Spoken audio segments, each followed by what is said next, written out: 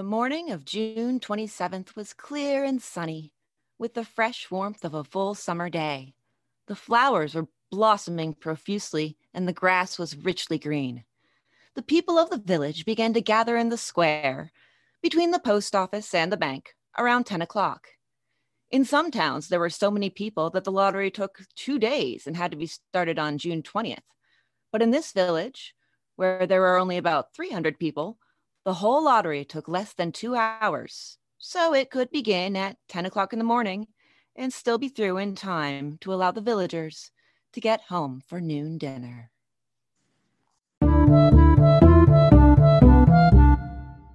You've got a little time.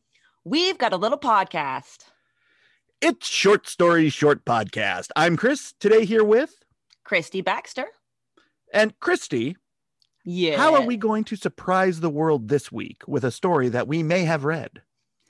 We're going to surprise the world by choosing one of them at which to throw stones by talking about The Lottery by Shirley Jackson. Excellent. And foreshadowing. Just a heavy foreshadowing. That's right. So The Lottery is one of those few short stories that anyone with a high school education has almost certainly read. I read it in, I think, 10th grade. Yeah, I think I was in 10th or 11th. Interestingly, I asked my husband. He is that one shining unicorn that never read it. Whoa. I know. Who did I marry? A shining unicorn, apparently. I win. Win, victory. Yes, it is a story that looks at two sort of different things at the same time. Human nature and the evolution of our systems, and particularly in this case, social systems. And The Lottery is a great big downer. Yes, it is. And the funny thing about that is it sure as hell doesn't start that way. Oh my gosh, it starts out so pleasant, small town, the sun's shining, the grass is green, people are chatting, kids are playing. Boy, does she rope you in and then hang you with that rope.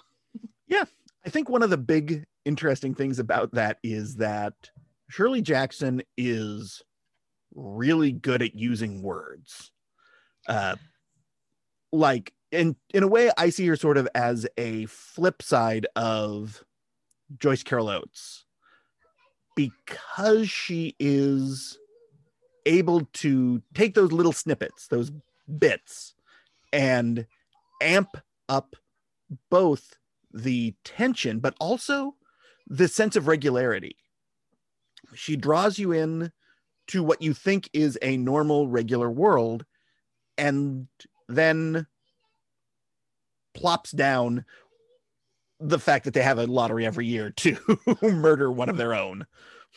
Yeah, and she does it, like you said, she does it with that regularity. In addition to the really idyllic language of the opening and the scene that she sets, there's also the regularity that this is a tradition just like any other small town tradition, just like Christmas, Halloween, parades, festivals, the things that you do every year.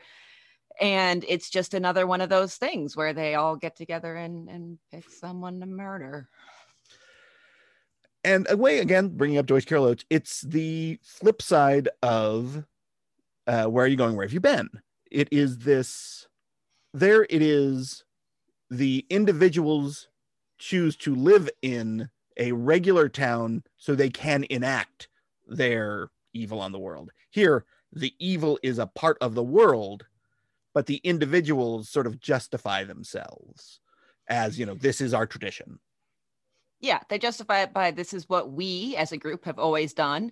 And it's very much that mob mentality that they use as justification. Like, we've always done this as a group, so we're going to keep doing it. As long as the people around me think it's okay, I can think it's okay.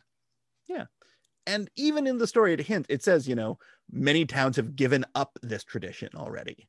And so it's already on the way out, which I think actually is kind of a cop-out on Jackson's point, because she is then separating it from, they're actually at least somewhat slightly out of the norm because people realize that this is a barbaric practice.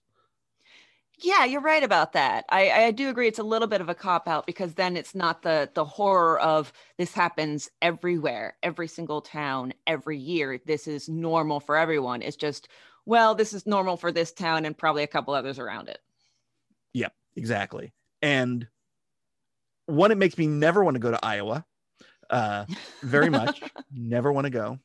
But I think it's the characters in this one that become, because it's not a character driven piece, it is a setting driven piece, but the characters all have that sort of Pepperidge Farm was there quality to them. Yes, they very much do. They're very, there's the housewives, there's the men who go to their workaday jobs, there's the little kids. They're all sort of stock characters that you could just pull from any stock photo sites. which actually I think speaks to her ability as a writer to give us those kind of characters in this kind of setting and to make it not feel weird. And weird, I think we're supposed cardboard. To think, yeah, exactly. We're not supposed to feel like these are bumpkins, and I don't think we necessarily do. But I kind of think that that's maybe what she might have meant for us to take away from it. I get a hint of bumpkinism, I think, from some of the characters, especially the older ones who are, talking about those young fools. They may as well be standing on their lawn, shaking their fist at the youngins. You youngins and your rap music and you're not stoning people to death every year. And it's like, there definitely is a feeling that the older ones have that isolation from the world and that insular quality to their community that they want to keep going. Exactly. And I think the insularity is actually really key to making the lottery work. And it also, I now know, if this ever happens, and it will, I am going to, I have a system that is going to keep me from being chosen. Not living in that town? How about that? Well, it's obviously coming to Johnstown first. Damn it. Yeah, you're right. It probably is. I know I'm right about that. Well, excellent. What other thoughts you got? Well, let's see. Let me check my notes.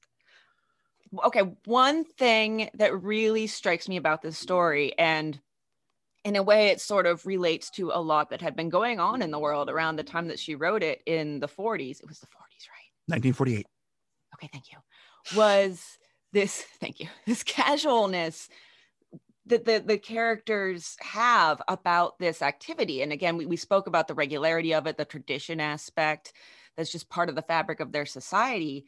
But it also speaks to how, with those tools, by making something seem normal, we can become I'm going to try to say words that are actually words. We can become completely desensitized to horror and injustice. And 1948, what had happened pretty recently where a bunch of people kind of just let something slide by without doing too much about it. Oh yeah, the Black Dahlia murder. Always with your head in the Hollywood murders. Constantly. And I think this is indicative of post-World War II literature, and in particular post-World War II genre literature, is this idea of the world has become a more savage place. Yes, very much. It definitely feels that way in hers and in several other of the pieces that we've read, as opposed to some of the pre-World War II pieces. There haven't been too many, but I'm thinking of Oh Whistle and I'll Come to You, My Lad. That's it. Thank you. I'm thinking of that. And it's very, refined in its way, and it's kind of gentle. And then you have this absolute horror, and there's only 40 some years separating the two, but a lot had happened in those 40 years to change how writers viewed things. That's right. We are now closer to the time of this story than this story was to Queen Victoria's reign. Wow. That's something to think about. Chris presents stupid facts he knows. Yes. So yeah, I actually think that this is worthy of all the attention that it gets. I think it is a near to complete masterpiece of expression of post-World War II genre writing. But more importantly, I think it is an incredibly American story.